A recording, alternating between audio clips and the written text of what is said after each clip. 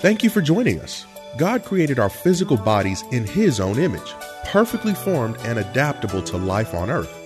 Then came sin, and though we didn't deserve it, our loving God created spiritual bodies redeemable by the shed blood of His only begotten Son and available to us when we freely submit to His will. At the point of conversion, we become members of the family of God. In other words, we embody the anatomy of the Lord's church. Listen closely with Bible, pen, and paper handy as Pastor Rander leads us on this edifying spiritual journey. Satan loves to prompt believers all in the church at large, the church universal, all over the world to promote themselves, to tear down the church, to structure the mission of the church. Just get a lot of self-promoters in the church and you will wreak havoc in the church. Believers who promote themselves and their personal agenda, believers who seek power and influence, believers who gossip and backbite against other saints at home, around the dinner table, in the bedroom, which keeps the church from functioning in the unity of the Spirit. Don't forget that whenever you backbite and devour and gossip and talk about your pastor or wife or elders or deacons or coordinators or the choir or soloists or children, you talk about anything, the Lord is listening and the Lord will chasten you. Some of y'all think God is deaf. He's not deaf. We need to repent for things we say in homes, in cars, when nobody else is around. God is listening. God is listening. God is listening. What keeps the church unified and in a spirit of oneness? C, resisting the spirit of pride within believers will maintain unity and oneness in the Lord's church. Resisting the spirit of pride within believers will maintain unity and oneness in the Lord's church. Proverbs chapter 16, verse 5 says, everyone who is arrogant in heart is an abomination to the Lord. The Lord hates a spirit of pride. It is an abomination to God. Be assured, he says, he will not or she will not go unpunished. God will chasten those who are haughty, arrogant, puffed up, and you can't tell them nothing. Can't tell them nothing. They don't want to hear instruction. They're bold in their arrogance. They're hurt folk, run over folk, just wreak havoc in the Lord's church through an arrogant spirit. God hates pride. He hates every form of pride because it is so destructive in the church, and all sin can be traced back to pride. If you look at sin close enough, you meditate, if you look back far enough, you can see where pride was in any particular sin. What is the purpose of the church? D, believers cannot function in the unity of the church if they do not allow the Lord to tame the tongue. If you're going to maintain that unity, the purpose is to maintain unity. The first church was unified. That inaugural church was on one accord. This is how you promote and preserve unity in the church. Believers cannot function in the unity of the Spirit if they do not allow the Lord to tame their tongue. This is a big one. If they do not allow the Lord, that tongue can tear down the unity of the Spirit in the Lord's church. That book of James is a powerful little book. Sometimes you need to just dust the dust off it and just read it. And I bet you 2-1, you will fall under conviction. You cannot read the book of James and not fall under conviction. The book of James, chapter 3, verse 6 and verses 8 through 10, it says, and the tongue is a fire. What does fire do? If it's out of control, it'll burn everything up in its path. It's a fire, a whirl of iniquity. It sins all over the place. Uncontrollable sin. The tongue is so set among our members that it defiles the whole body.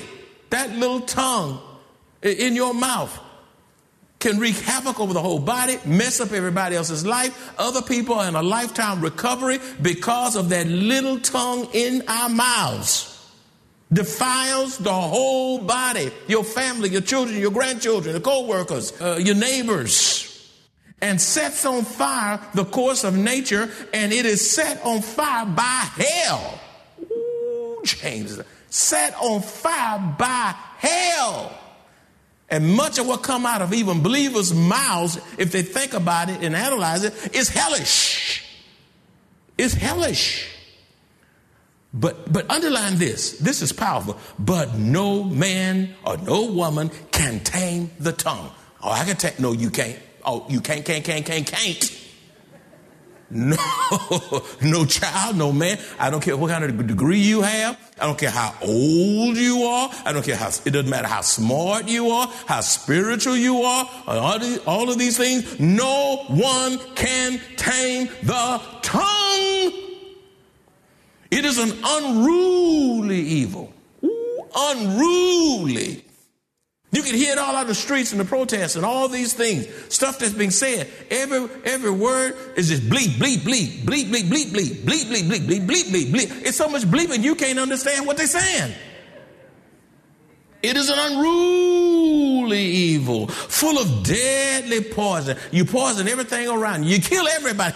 You come in the house of God or in a meeting or in a choir or wherever you go, and you just kill the spirit. When folks see you coming, it's bad news coming because you have nothing good to say. If it's negative, you're going to find it.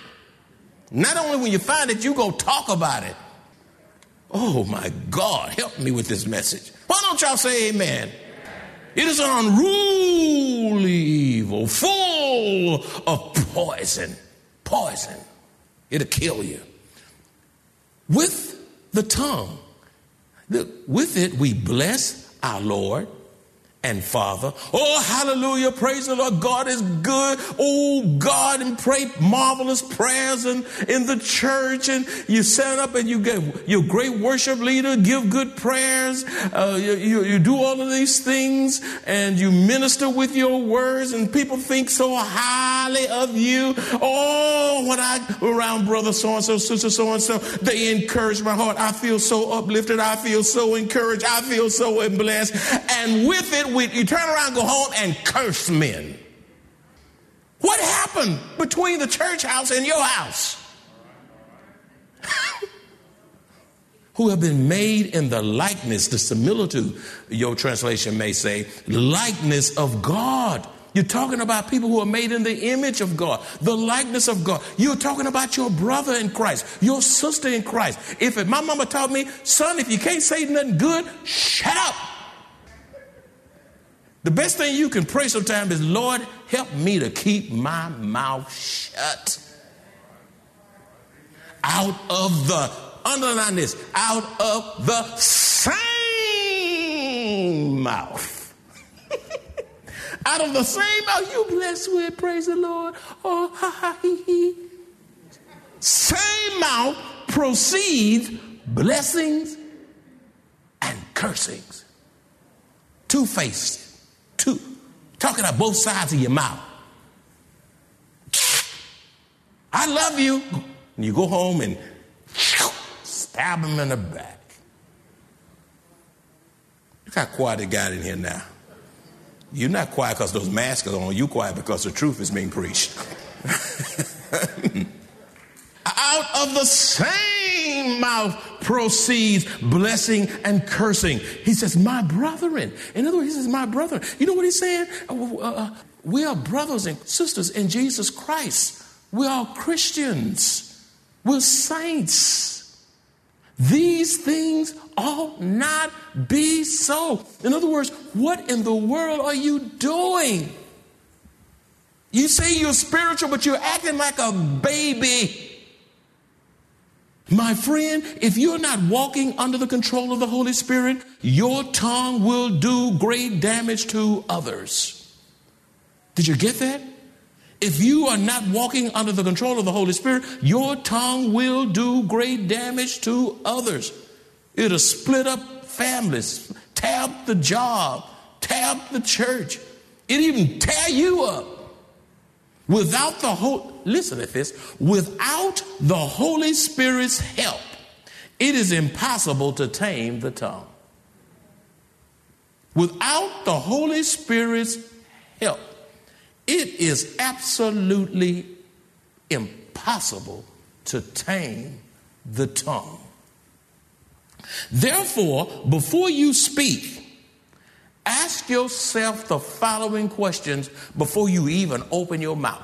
Before I open my mouth, Here's the criteria I should follow before I even open my mouth. You need to write the criteria down. It'll make you more of a blessing than a curse. Therefore, before you speak, ask yourself the following questions before you even open your mouth up to your husband, before you open your mouth up to your wife, before you open your mouth up to your child or your grandchild. Some children have been wiped out, and they're still in recovery, even in their adulthood, because of what parents have said. You'd be no good. You'll never add up to nothing. You dummy. You stupid. Listen, these are words that kill, siphon the spirit out of people. Ask yourself the following questions. Is what I am about to say edifying to others? The word edifying. Is it going to build up? Is it going to build up? Will my words be destructive? Is it going to bring harm? Is it going to make me cry? Your words send me into, are your words going to send me into depression, reeling into depression? Your words wipes out all my motivation. It's so destructive. No encouragement. No, hey, we're going to get through this. We're going to be all right. I love you. Keep doing a good job. I'm praying for you. I got your back. You're special. I'm so glad God put you in my life. I don't know what to do. You are a blessing to the church. You're a blessing to the family. Wow, it's so much better. It's so much more heavenly. Will my words be destructive? Will my words be unifying or divisive? When you speak, will your words unify people in meetings, unify people on your job, unify people on the streets in Mr. Confusion? You step in and you are a peacemaker and not a peace breaker. Your words are unifying. Unified, bring calmness and stability and unity. Are your words divisive? Here's another one. Will my words bring glory to Christ, or are my words energized by Satan himself? Who's speaking through me? Is it God or is it Satan? Are my words energized by God, or is what I'm about to say energized by the enemy, Satan? Satan can speak through the best of people and the worst of people. Worst of people. That's why I'm so careful when I'm up here. Every time I stand before people, whether it's in prayer meeting, whether it's in a meeting, a private meeting, whether it's in a conference, or whether I'm standing somewhere in another part of the world preaching and teaching in various countries. My wife and I have been in many of them. I'm so cautious and so careful about what I say, because God has taught me along the way that what I say, I can't get it back. Once it's gone, you can't get it back. You say, I didn't mean that, I slipped. No, you said just what was in your heart. You didn't slip. It was in you. What was in your heart came out. It came out of your mouth because it was in you. You did not slip. Are your words energized by God or Satan? Beloved, this is why it is so important that you be swift to hear and slow to speak. Don't be so quick to run off at the mouth. Before people can get through talking, you already talking. You talking while they talking. Are you thinking about what you're going to say when they stop talking? Because you got to be heard. You that important. You got to get a word in. James chapter 1 verses 19 through 20 says, so then my beloved brethren, look how tender James is. Let every man, woman, boy, child, all of us be swift to hear. That'll put out a lot of fire there. We just be good hearers. Swift to hear, slow to speak. If you go be the last to speak. And then when you speak words that's going to bless, that's going to give insight, that's going to give wisdom, that's going to refresh. That when people hear your words, they know without a doubt God is speaking through you. Slow to speak, slow to wrath. Don't be too quick to get angry. Anger leads to rage. Verse 20, for the wrath of man does not produce the righteousness of God. We see that around the country. When you're full of rage and wrath, you burn down buildings, you kill folk, you do all kinds of stuff. You hurt folk, you injure, and could care less, won't even render aid. You hate them so much. This is how we preserve the unity of the Spirit in the family of God, the church of God, our own personal family. God can use you in your family as a reconciler. As a reconciler. You say, you don't know my family. They're hoodlums. There's some of everything in my family. Now stop acting like your whole family is heavenly. Y'all, this is just two of y'all and y'all just uniquely peacemakers or something, you know. See, but now for two of us and y'all just right on the same page. Okay, we'll give you a pass. But if your family is as big as my family, big as my family, I'm talking about my family and my father's family, mama's family. My daddy had his siblings, 10 boys, 6 girls, 16. And I can just go all day just talking about the sheer size of my family. It's some of everything in my family. They're sinners. Some saved folk there, I'm glad. But a lot of them are sinners. And that's why God put me there. That's why I go to family reunions. That's why I go to high school reunions. Some of y'all don't want to go. But I want to go. So I can go back and testify how good God is. Do I have a witness here? You need to go back from whence you've come. Now, now when you go back there, don't try to live there. That's not going to always work. It's not the same. If I can just get back home. The home was a good old day. You go back there, you're going to find out it's worse now than it was when you were there. It is not the same. It's not the same. But you're there. Blessed are the peacemakers, for they shall be called the children of God. For the wrath of man does not produce the righteousness of God. You need to underline that. Jesus prayed that the church would be one as he and the Father are one, because he knew the tremendous impact the church would have as a unified front to advance the Great Commission on earth. It is also essential that the church set the standard. The church ought to set the standard, a high standard. I was told by a deacon, not in this church, and I said, what kind of deacon ministry y'all have here? No, not at this church. It's a previous church, long decades ago. So don't be looking at the deacons around here. It's not them, okay? Let me qualify that. Y'all be saying, who is it? It'd be like Judas. Is it us? Is it one? Who is it? And I was told one time, you know what your problem is, Pastor Draper? I said, what? Well, your standards are too high. I said, what? I said, your standards are too high. I don't let folk rile me up and all that. I just ask a question with a question. And I said, I got a question for you, sir.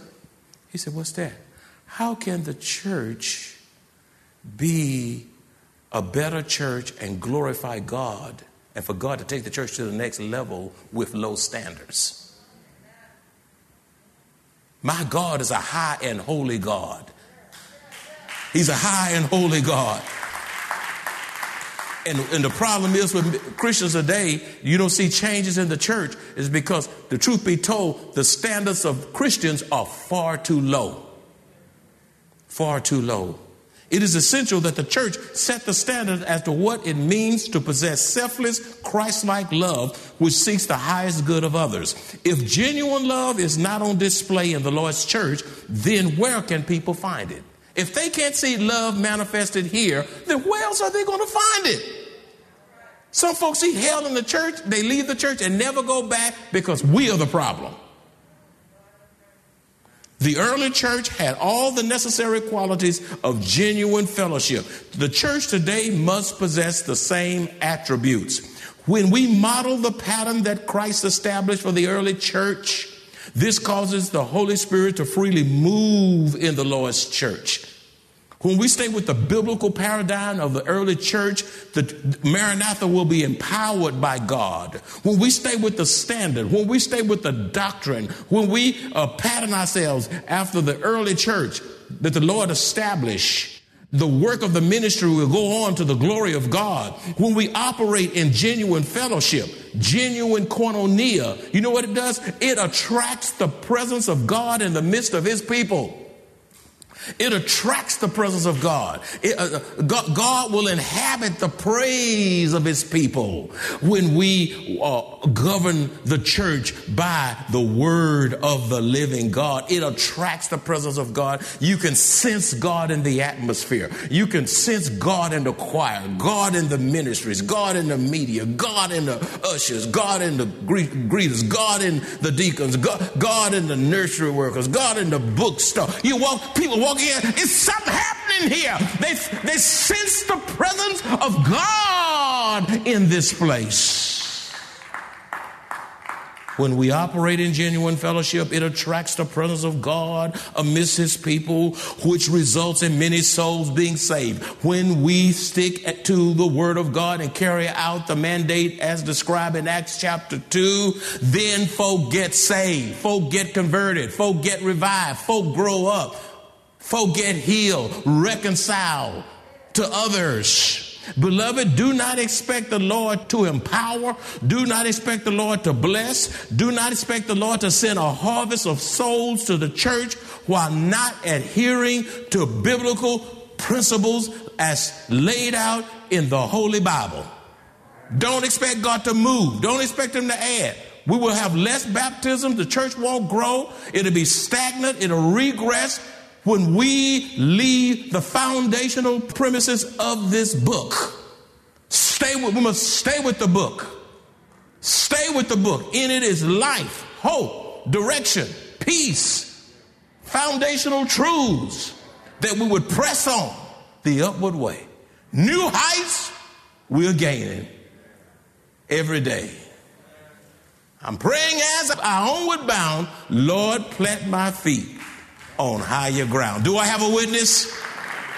Do I have a witness here? How many of you want to go on for Christ? How many of you want to be unified for Christ? How many of you want to be a peacemaker? How many of you want to be a reconciler? How many of you want to have high standards to the glory of God? God is counting on his church in the midst of all this hell in the country, confusion in this country, misdirection in this country, opioids in this country and all the stuff. Well, it's time for the church to rise, shine, and give God the glory. And all God's children said, hey, blessed be the name of the Lord.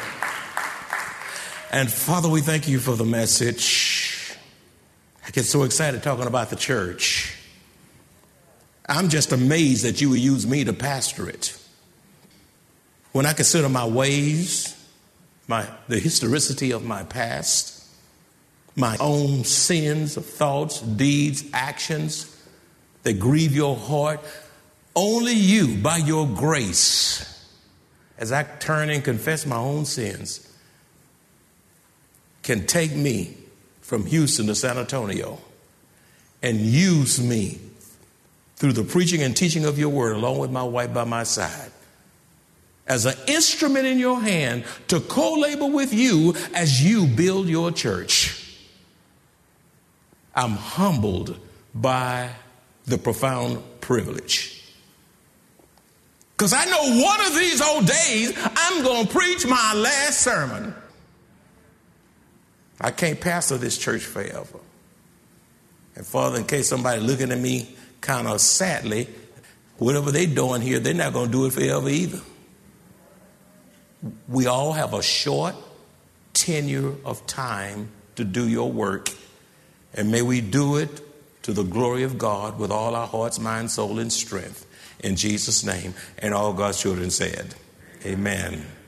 You here today and know not the Lord Jesus Christ. We welcome you to him. The Bible says, believe on the Lord Jesus Christ and you will be saved. That's the only way you can get into the church. You got to come to Christ on his terms. You got to let go yourself. You have to surrender to Christ and say, God, I've made enough mess of my life.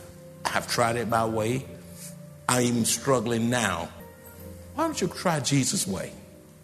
The Word of God works. Your presence today is no accident. God knew before the foundation of the world you'd be here to hear this message about radio, television, internet, social media. God wanted you to hear this message today to challenge your heart. God wants to save you. He wants to mature you. He wants to do a new thing with you, through you, and to you. But the question is, will you let him? The Bible says, the day you hear my voice, harden not your heart. The Lord is calling. You come.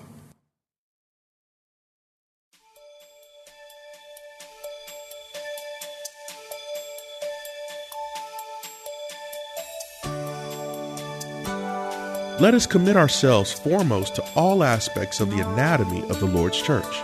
As we grow step by step in the Word of God, steadfastly apply His commandments to our lives, and obediently walk by faith and not by sight until the day of His appearing, we will experience the blessings of God. If you enjoy this kind of biblical teaching or would like to hear this message in its entirety, please visit www.maranathasa.org, where you will find an archive of audio messages, service times, directions to the church, upcoming events, and much more. You can also reach us at 210-821-5683. Maranatha Bible Church is located at 7855 East Loop 1604 North in Converse, Texas, directly across from Randolph Air Force Base.